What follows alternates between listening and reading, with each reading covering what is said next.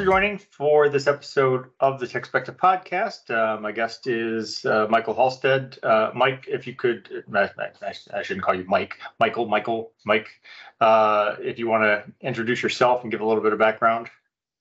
Sure, Tony, please call me Mike. My mom calls me Michael, so she's the only one who has that honor, and usually when I was in trouble. So thanks. My background is 20 plus years working for a top 3 international bank in IT and cybersecurity, last 5 of which I was the regional CISO for the Americas. At Launch Consulting, I'm managing director for cybersecurity and financial services. Okay, very good. So I guess first of all, can you give me a little bit of background on Launch Consulting? Because I'm not familiar with Launch Consulting Group. So what's Great. The overall focus or scope of Launch Consulting? Absolutely, Tony. So Launch Consulting is a global AI-first consulting partner for Financial 1000 organizations, and we help transform their businesses in the digital age. So a lot of focus in digital transformation.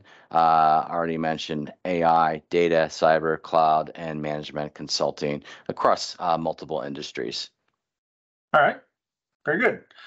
So I guess one of the main things that I wanted to have you on to talk about is this focus on educating C-suite executives, and as background, before I got into the cybersecurity marketing and kind of journalism and writing side of things, I did once upon a time, work on the network admin and cybersecurity architect trenches side of the equation as well.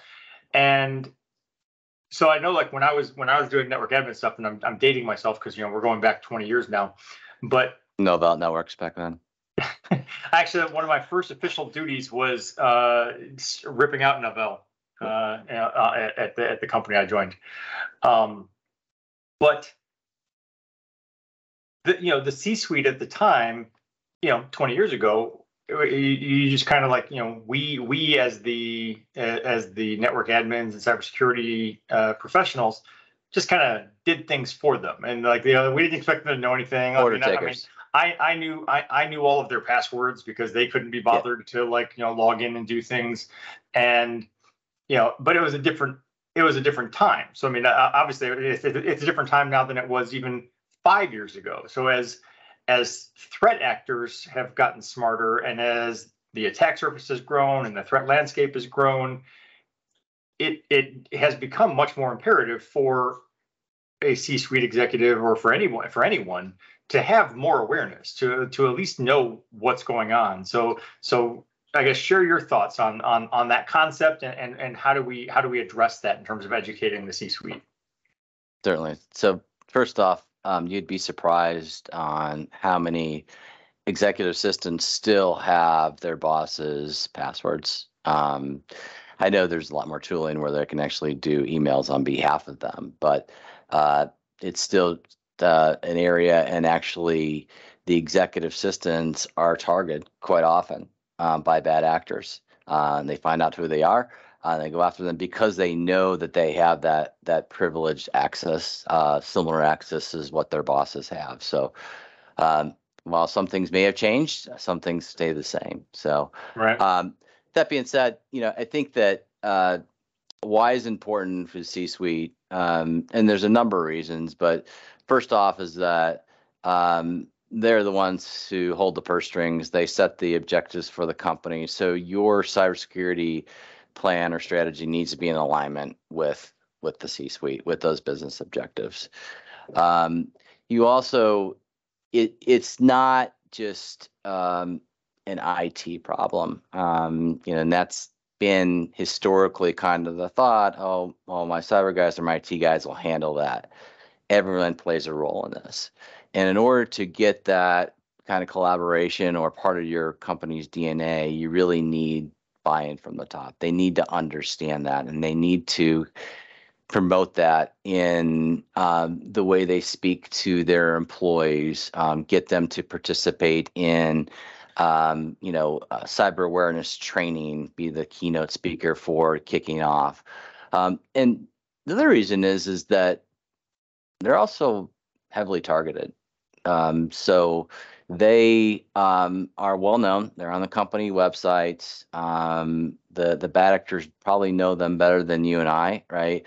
Know them, and they have what's called a digital footprint, right? And so everything that they post, every website they're on, that's all available to hackers and or the bad actors, and they'll use that information to plan attacks, social engineering, you name it. So I think there's a number of reasons, but it's really to get the company culture really understanding why cybersecurity is just not an IT problem; it's everyone's problem, and that, oh, by the way, this is becoming very serious. That if we don't take this seriously, that in some cases we could go out of business, or we could have significant share price drop, or reputational risk, or regulatory scrutiny, which is certainly happening in the financial services industry. Yeah, well, so to kind of hit on, I guess, kind of both sides of what you just described. On the one hand, with where you want the sort of mentality and the directives to come from the top down. At the very least, you want to, as you want the employees to see that everyone's playing by the same set of rules, so to speak. Because I think sometimes C-suite executives just kind of think, oh, well, those rules are for them. I'm just going to go over here and do my thing. Nobody's even going to notice. But the thing is, people do notice, and it's a little bit like, it's like a police cruiser pulling you over for speeding or whatever, because it's like, well, wait, I just watched you speeding. Like, why? Right. Like, why do you have the authority to pull me over for speeding? I just watched you do it. So people in the company, they see that, and they say, okay, well, I guess that rule wasn't as important as they made it sound because they're not doing it. And then the other side of it being, yes, they are increasingly targeted, and it, the digital footprint you reference or whatever, the kind of the web of things that they have access to and touch or whatever, I think is much bigger than most people think about. I mean, actually, just as I guess sort of it's not directly related, but as an example, if you like pick up your phone, and I mean, I have an iPhone, if you start going through and closing apps, which I don't do frequently, but if you just wanted to close all of the apps and you have to sit there and swipe, and you realize just how many apps you've used. Like, I don't feel like I use that many. I feel like I basically do like 4 or 5 things on my phone. But if I give it a week and I go in there, there's 100 apps to close down. Mm-hmm. And and probably most of those apps have like a username and password. If I go on the website and I see that you're the CEO, CTO, CFO, I can then go back out and say, okay, well, I don't need to try to get into the company network. I can just go figure out, well, where else are you playing? I can go look for your Facebook profile, your LinkedIn profile. I can go, search 100 different ways, and then try and figure out, how do I come in? How do I hack you through your Target account so that I can then get to the company? Yeah, and how many of them use the same user ID and password on their personal devices as they do? And that's one of the things, and it's hard to prevent that, right? Because we just don't have access into the personal devices, right? And we can't see that, but a lot of them do. But you're right, that's the starting point for a lot of these attacks, are through the personal information, because they've less controls than a corporate environment would have. But it's interesting, you'd mentioned around the C-suite, and I'm not going to call it bad behavior, but they don't always necessarily lead by example. These things, I think they're very busy. They have a lot of things they're used to, delegation, a lot of different things going, and so sometimes that may be a reason why they aren't always practicing best practices. And I can tell you that personally, I've had several conversations, many suites when we do phishing training or testing, right? They actually had a higher incident rate than the average employees, right? So it's an interesting dilemma. For sure. But and some things, like when it comes to like tracking down someone, like if I go find you on your website, but then I go try and find you other ways, some of that sounds a little far-fetched. It sounds like something from a Dan Brown novel or Mission Impossible movie or whatever. But I often will come in and my wife will be watching the show on MTV, Catfish or whatever, and the whole thing is and you just watch, and it takes them a couple hours of doing some research to just start connecting dots and you do some reverse image searches and you're like, oh, I found you over here, you're on this program. And it's like, it can be done. You can track someone down, or even just look at when there's an incident that occurs like publicly, and then the video is shared online, how like the amateur private investigators of the internet will very quickly tell you exactly who that person is, where they work, where they live, what color car they drive. Yeah, for sure. I mean, it's the law enforcement's got that capability as to the bad guys, right? Of really getting that digital footprint, breadcrumbs, all that good stuff. So it's definitely out there, and it's almost like, talk back to the C-suite thing. It's and there are probably some organizations, mature organizations, who do this where they actually do support them at their homes, right? And they do, look at their network. They look at the different devices that connect into their network. They look at their routers and help ensure that they can't, get breached at home. Okay. One thing, this is related, but a conversation I had earlier this week was around a vendor report, an annual vendor report, and it wasn't Verizon DBIR, but an annual vendor report. And we were talking about the findings, and I was like, all right, look, not to be cynical or jaded about it or anything, but like the key findings are always the same, pretty much. and I said, and I pointed out how for a decade plus now, there's always at least one, if not 3 or 4 annual password reports about the most cracked passwords, and it's the same damn list every time. For 10, 15, 20 years, the list is the same. It's 1, 2, 3, 4. It's admin, it's password. And I'm like, so we keep putting out these reports as an industry, as cybersecurity professionals and as cybersecurity media. We share this information every year. We say, hey, look, we've done a survey, we've done, we've dug into the data and looked at the logs. Here's all the top cracked passwords. Don't use those. We've come over here and we've looked and said, hey, not enabling multi-factor authentication or poor identity hygiene and leaving zombie accounts open is actually an Achilles heel, and you should fix that. And yet next year's report will come out and that will still be one of the top vectors.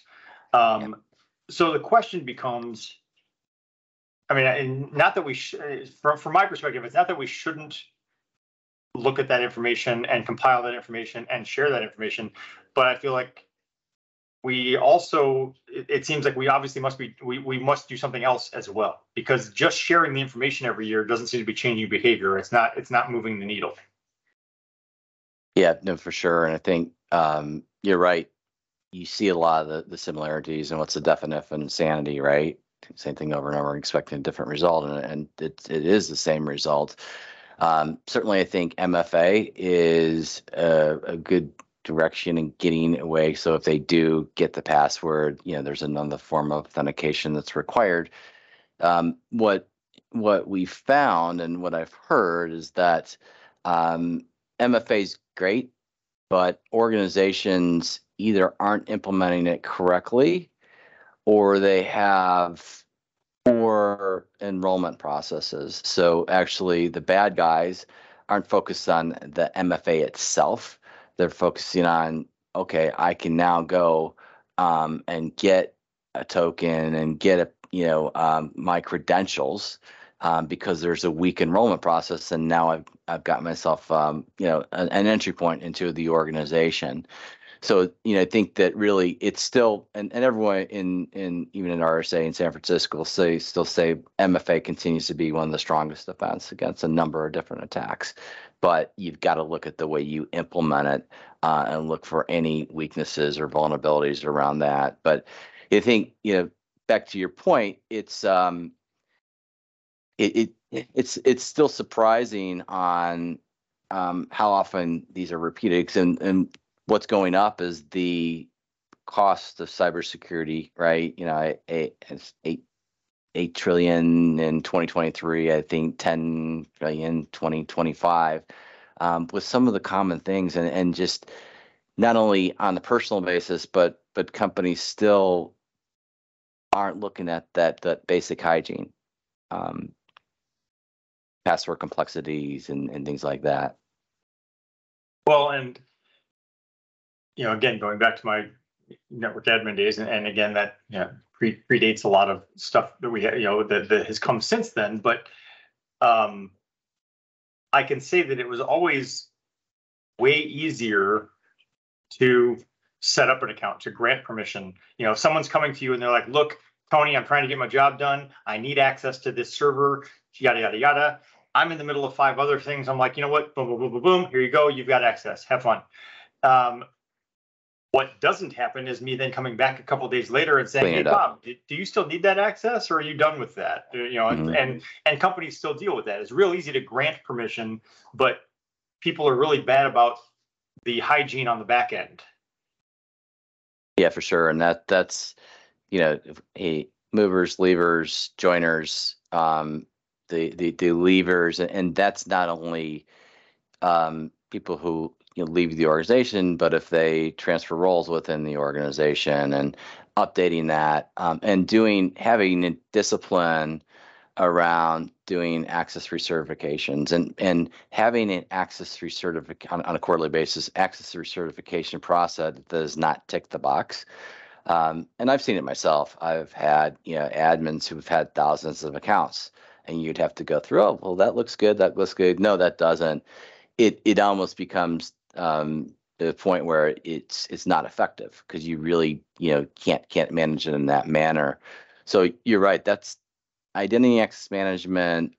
Privileged access continues to be a huge Achilles heel in organizations, and they really have. And that goes back to the C-suite, is that them understanding that, and them pressuring a lot of the data owners or business owners to perform these activities. Yeah. Well, and in those situations with joiners, movers, leavers, I feel like movers is the one that I think a lot of companies, leavers as well, but movers it generally gets less scrutiny and less discipline about it, because I'm like, well, you're still an employee. Like, I don't need to concern myself like you're gonna hack us. Like, you move from this team to that team, I'll get to it eventually. I think companies are generally okay about shutting down accounts when people leave, although I will say, I still had an active email address with the company like 10 years after I stopped working with them.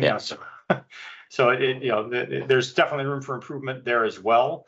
But it's that, again, as people move from team to team, or a project ends and you just don't need access to that anymore, it's not as big of a fire to put out, though, when you're still an employee, and so it's not a high priority, but it is something that widens your attack surface from an attack perspective.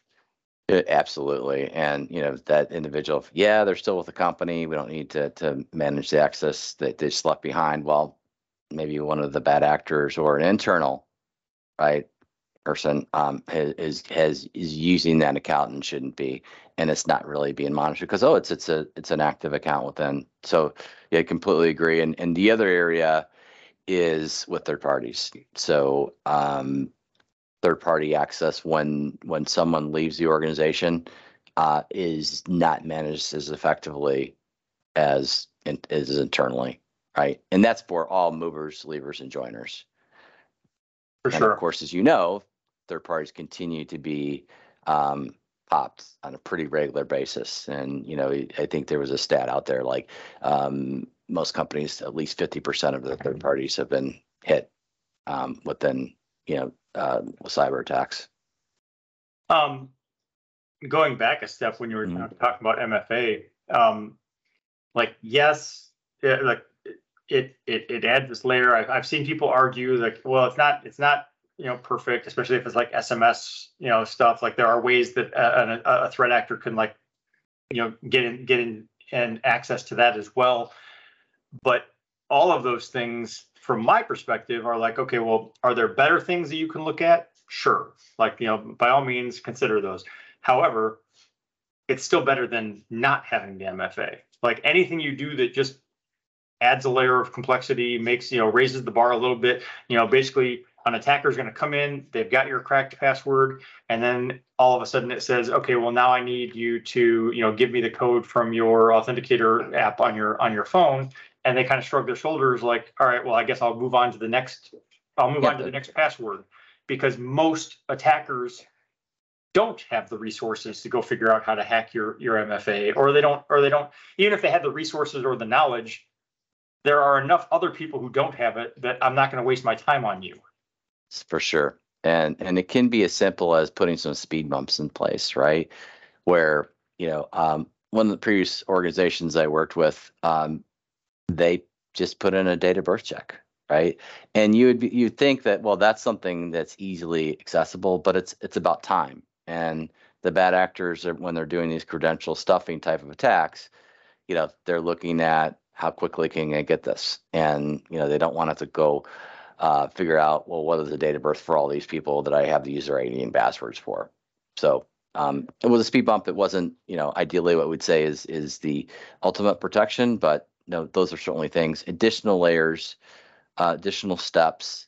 No one wants to hear, particularly those who are the user experience folks, right? But at the same time, you got to find that balance between, getting hacked versus being protected. Well, and I also think that one of the concerns or the thing that I would caution someone on is I would say, well, by all means, have that in there as a layer, but don't get lazy about it or whatever. It's like the other example I've used is if you go back to the early days of Wi-Fi, and then they cracked the web encryption. And the tool was readily available. Anybody could go get the tool and crack a web encryption in like under a minute. And there were people who were like, well, I guess just don't enable the web encryption. I'm like, no, do enable the web encryption, because it's still like, again, like if I'm an attacker, I'll just move on to the next house. Like, why would I sit here and try and crack yours? Like not every attacker is going to have access to the tool. Or in that case they would, but not every attacker is going to bother. But the flip side of that is, okay, but also definitely leave the WEP on, but also as soon as you can, upgrade to WEP 2. Upgrade to WPA. Like, don't get lazy and say, well, I've got this, it's an extra, layer of defense, and so I'm good. It's like, well, no, it's better than nothing, but that doesn't mean you shouldn't look for ways to improve it. And that's not only on personal basis, but it's at the corporate level, right? Just how many old systems that are still out there, which are very vulnerable, Microsoft XP, you'd be surprised that, and still run some mission critical, functions within these organizations. And it's just, there's cost to upgrade them. Of course, there's people. It's challenges that are out there. Yeah, and speaking of like the like kind of the upgrading operating systems or patch management things. A number of years back, I had a conversation with someone where we were looking at, I don't remember, let's say it was Heartbleed, something we were looking at, and comparing the numbers. It was like a year after the fact, and we were looking at, all right, so 89% have updated, but there's this 11% that haven't.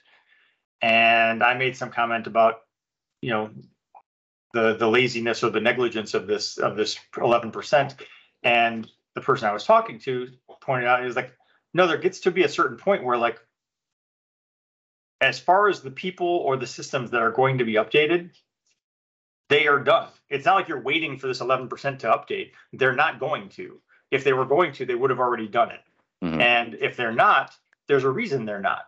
either it's a system that just can't be, they don't have access to, or it just can't be updated for whatever reason. But like at some point after 3 months, 6 months, a year, whatever systems are left that haven't been upgraded or patched, you have to assume there is no intent to do so, and kind of, I guess, hope that there are, they have other mitigating factors in place. The hope that they know, like, yes, that is a vulnerable system.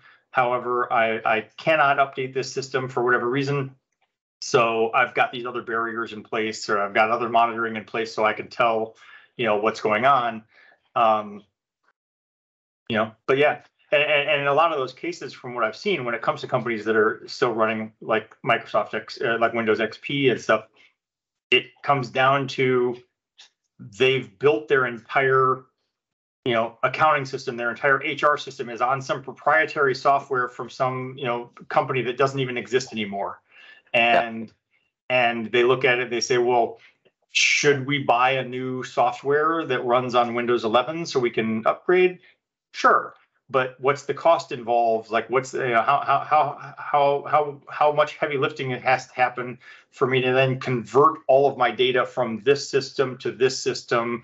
And at some point, you just kind of go, you know what? Never mind. Right, we'll just keep it running. We'll take the risk. But it's interesting that your comment around the patching and the 90% versus 10%, and you've seen that a lot of organizations have their, I've hit 95%, but 5% are still unpatched. And so, well, why are they unpatched? Well, because we're relying on the vendor, and they don't have a patch, or they can't do the patch, or the business can't be down, right, to do the install, the patch. And, that seems to be okay. But the problem is that that's a pretty, if you think about it, if they have 1,000 servers, that's a lot of servers that are unpatched, that are targets, and they will, the bad actors will navigate around and find those, or they'll find that old development server. That's where that's no one is looking at, doesn't have the same controls, and then they'll exploit it. Yeah, but like when I was at EDS, like at one point I was doing like implementing Microsoft cluster systems in General Motors plant environments, and then I was doing security for General Motors. And what you learn very quickly is that the plants are fiefdoms. Like in a manufacturing facility, they don't fully answer to the company or even the board. Like they kind of answer to the board, but ultimately they're like, no, I run my plant, and my main concern is keeping production going and maximizing revenue, maximizing production. And if your thing, whether it's implementing a server or updating a system or applying software for security, if that's going to get in the way at all, I'm just going to say no. Yeah. That brings back great memories. We EDS and GM worked for a company that did the GM card. It was one of the first largest affinity cards out there, private label cards. So I worked with the guys at EDS, and there was some pretty strict process that was followed there. I was, in those cases, I think it comes down. Well, I think it should come down to from when in the instance of the plant. I think that the consideration is different, but there is, when you're deciding, if you've got a system and it needs to be updated, it needs to be updated, but you're doing kind of a pros and cons, cost benefit analysis of like, what is this update going to take? How is this update going to impact our operations and productivity versus what is the risk we're exposing ourselves to? And making and hopefully making a conscious choice of, okay, we're willing to accept this risk. We'll put these mitigations in place, but we're willing to accept this risk as the better evil. Yeah, and it's a difficult thing because the business will accept any risk, right? So that they can move on, but being able to explain it in a manner so that they truly understand what they're accepting, particularly in patch management, can be a bit of a challenge. The other thing with patch management is just the unknowns, and going through the whole Log4j thing. I mean, we didn't know where Log4j existed in our environment, and a lot of the industry tools couldn't find it. So that was months of remediation work, discovery and remediation work before we were able to find it and upgrade it. So it's a continuous challenge for the cybersecurity industry. I think a lot of the tooling that's coming out, AI will definitely help with that, but it's still something that's not been solved. Yeah. Well, so you mentioned AI. Obviously, that's been the hot topic all year, both pro and con. There are obviously many benefits to it. There's also all of the concerns, either ethically, morally, also from a security perspective. And one of the areas you talked about, like doing like phishing test type things with the C-suite or with companies in general. And obviously one of the big concerns is, now all of those phishing attacks that were very obviously phishing attacks because the English was so bad, right, should be able to be better, because now I know even if English isn't my first language, I don't need to know what I'm saying. I can just ask ChatGPT to say it. Yeah, will create a lot of challenges. If you take not only the perfect phishing emails, but deepfakes, right? And now you've got the whole video, and you actually think someone is, looks like your boss and asking you to do something. It creates a whole new realm of challenges for organizations. And AI has been around for a long time, as you know, but in the cyber world, there's going to be a lot of opportunities for a lot of the big vendors out there are already using it as part of their tooling. It's going to increase detection rates, remove false positives in the environment, which is a huge challenge for the cyber industry, streamline threat intel. But at the same time, bad guys are going to have the same thing. So they're going to have offensive tools, AI tools. Right. And so it'll almost be an AI, bit of an AI war out there between good and evil. Well, and it's an example of, I've said forever that like everything that simplifies something for you or makes your life easier or more convenient also exposes you to risk, because everything that makes it easier for you also makes it easier for the threat actor as soon as they figure out how to access it or leverage it in some way.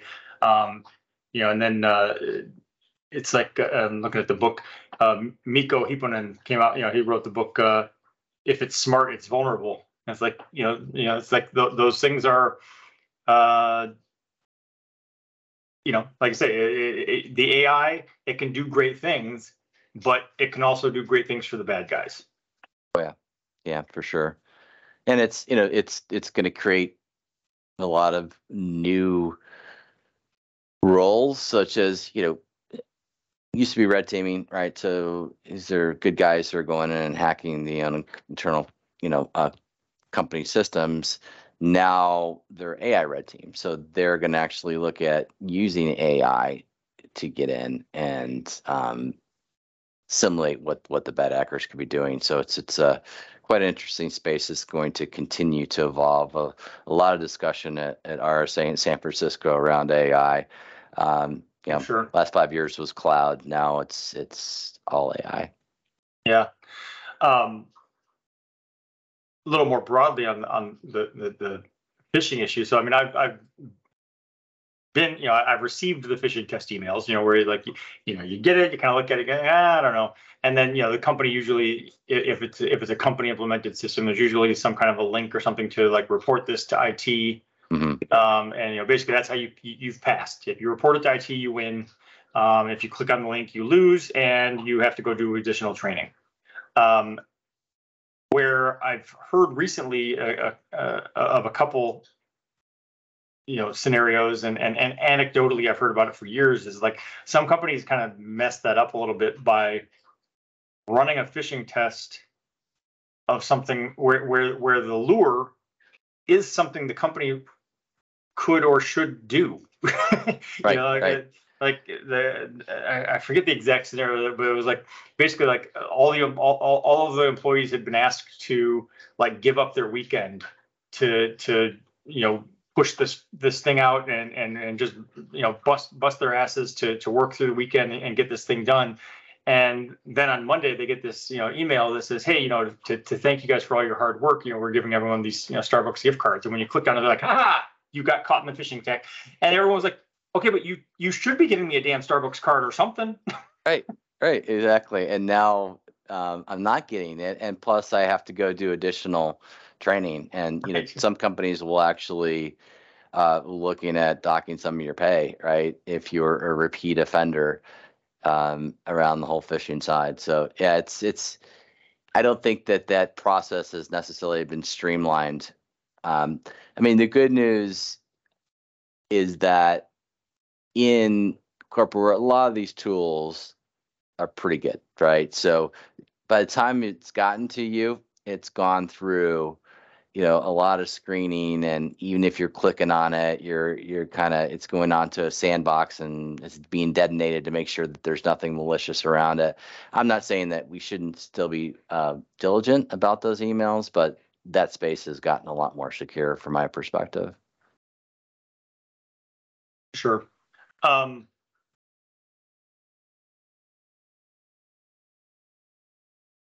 had a thought and it just escaped me. But I was going to say that once upon a time, I was much more of the mentality that like user awareness training wasn't as valuable. Like I was on the side of the fence of saying, you know what, you can try and do all the training you want, but that's not their job. Like they don't care about it because it's not their job, and they're not interested in it.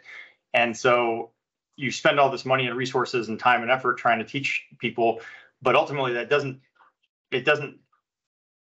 fundamentally change your security, and it doesn't change your job as a security professional. Like you still have to figure out how to defend and everything. The evolution of the threat landscape has then shifted my mindset, though, because it's like you can't not, like you as a user, like I don't care what your job is, whether it's related to IT or security or not, you need to know a thing or two. Like it's not optional. You can't just shrug your shoulders and go, oh, yeah, I don't work in IT, I don't need to know that. It's like, no, you do. You need to know something.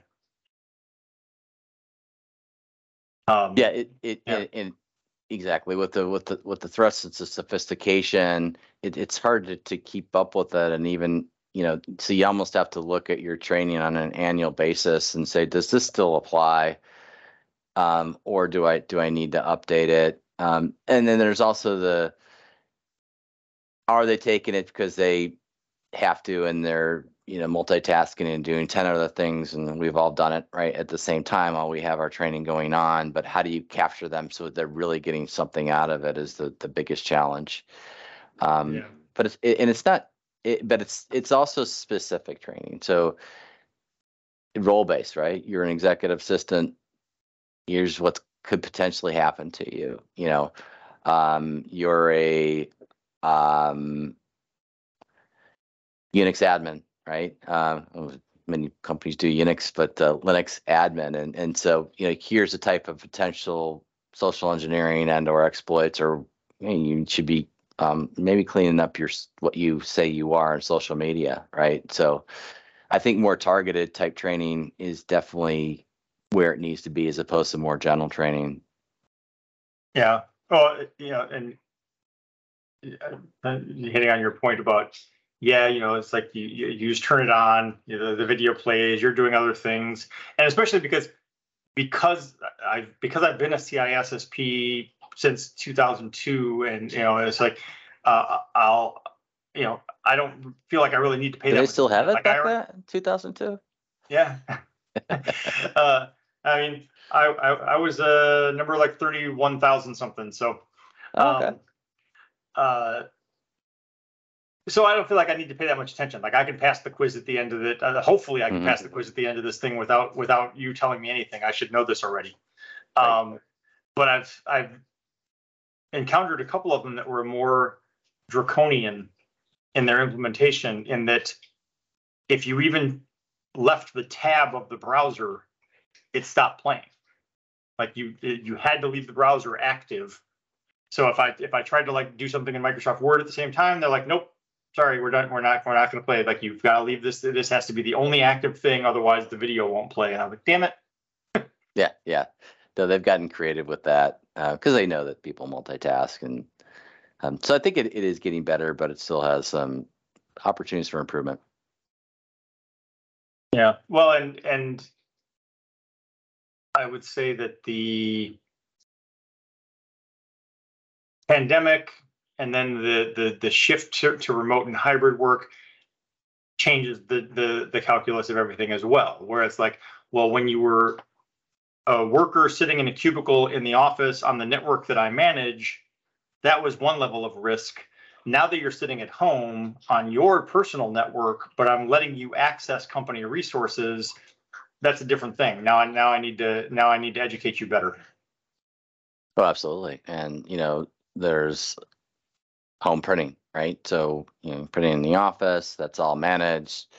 And there's also the fact of now you're on a VPN, and the bad guys know that, right? So they were DDoSing the VPNs, because if you can't get in, security guys can't get in, right, to do their jobs. It's a kind of great way for them to come in, and so it's all a lot of different type of exploits. Of course, there were a lot of scams in that time frame with COVID relief, etc. But certainly it changed movement from the office to the home, and the controls and management that's required around that. And that's not going away, because it looks like there's hybrids kind of here to stay. Yeah, I would say. It is interesting to watch the back and forth somewhat. Like I feel like even some of the companies who were very emphatic about how successful remote work was, where they like a year into it, they were like, hey, we've looked at the metrics, we've monitored productivity. Turns out productivity went up. This is great. But then as soon as everything kind of died down, they're like, all right, everyone get back in the office. And it's like, well, wait a minute, you just told me productivity went up. So Yeah, it's an interesting dilemma.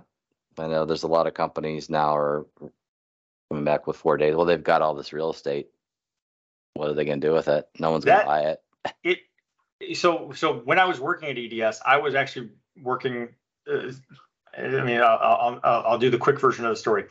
I was working in an office, but I went into work one day and the network was down, or it was at least crappy. And it was like one of those things where I was like, don't we do this for a living for other companies? Don't we help them build their networks? Why does ours suck?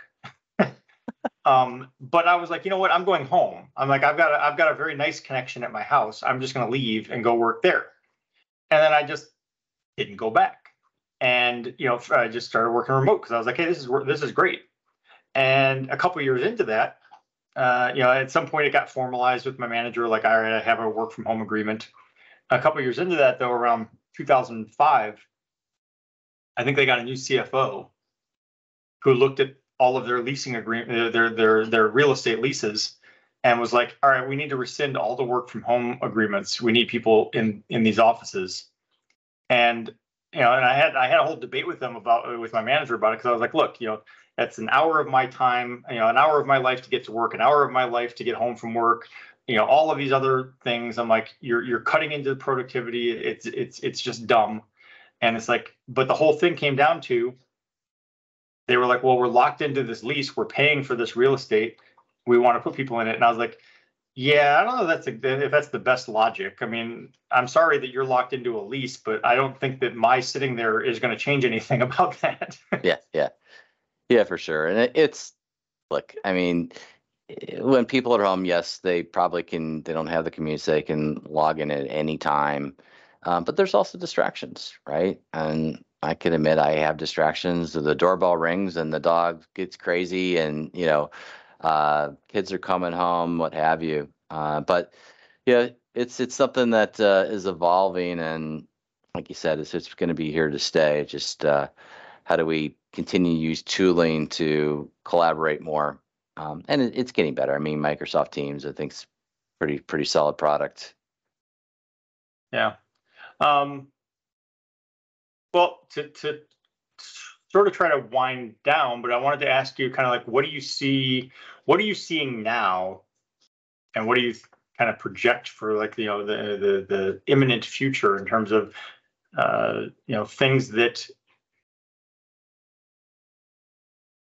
the things you think that companies are not focused on enough and should be looking at?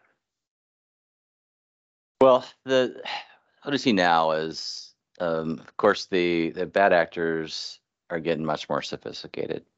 Right?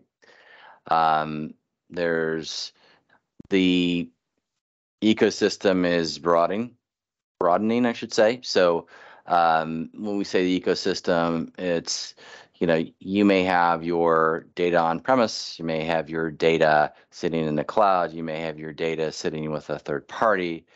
Like you said, you work from home, right? And you've got different devices connecting into it. So the footprint is expanded with a complex ecosystem. So those have created, for the bad actors, excellent opportunities, right? To get in and attack. I think what we're seeing is that a lot of companies have some of their foot in the cloud door, some of their foot in the on-premise door, and really haven't made that switch over one way or the other. And so they've been were good at protecting on-premise, but now cloud's kind of a new area for them. And just by using the tooling that the cloud providers, give you is not enough, right? So having to go in and implement your own encryption management, implement your own incident management, implement your own access management, providing them the education of how to make that transition. And, using tools, we already talked about MFA, of course, but, the new term is the XDR, extended detection response, right? So that's going beyond just your on-premise. So I think that's still a challenge for a number of organizations to align that transition. I think we already talked about it a little bit. The AI is a bit unknown right now. However, as it becomes more sophisticated, companies really need to start taking a look at their risk profiles and are they factoring in AI into those risk profiles? So when they do risk and controls assessments, is AI part of that? I think, traditionally it's been technology and cyber and data, but now you've got a new element with AI. So it's kind of looking at it from that lens. AI shouldn't be this separate thing. It needs to be just like cyber was, cloud. It needs to be incorporated into your overall risk environment, right? As a threat and risk and controls around that. And then obviously the biggest thing is, well, not one of the biggest things, but another challenge is just the lack of skilled cyber resources, right? I think I saw something today, there's 700 vacancies. So, what's happened is that you've seen some of the really good technicians have been elevated up as the CISOs, right? Probably don't want to be CISOs, but because they're the most senior person in the organization, which means that, there's other areas that are not being looked after within the organization. So I think that we really need to look at how to strengthen security teams to help defend against these new kind of cyber threats that are out there today. So those are a lot of the challenges. How we're going to solve those, that's a different topic. Well, it's true. So I can have you back on. I'll talk about for sure. Part one, we set up the problem. Part two, we can talk about how to solve it. Yeah. Right. Well, thank you for taking the time to join me. I think it was a fun conversation. So look forward to speaking again. Thanks much, Tony. Have a great day. You too. I appreciate you investing your time to listen to the podcast, but I also invite you to engage on social media. Please go like our Facebook page and follow @Techspective on Twitter and Instagram. You can feel free to let me know what you like, let me know what you don't like, let me know if you love it, let me know if it sucks, and let me know what products you'd like to see reviewed or what questions you'd like to see answered in future posts.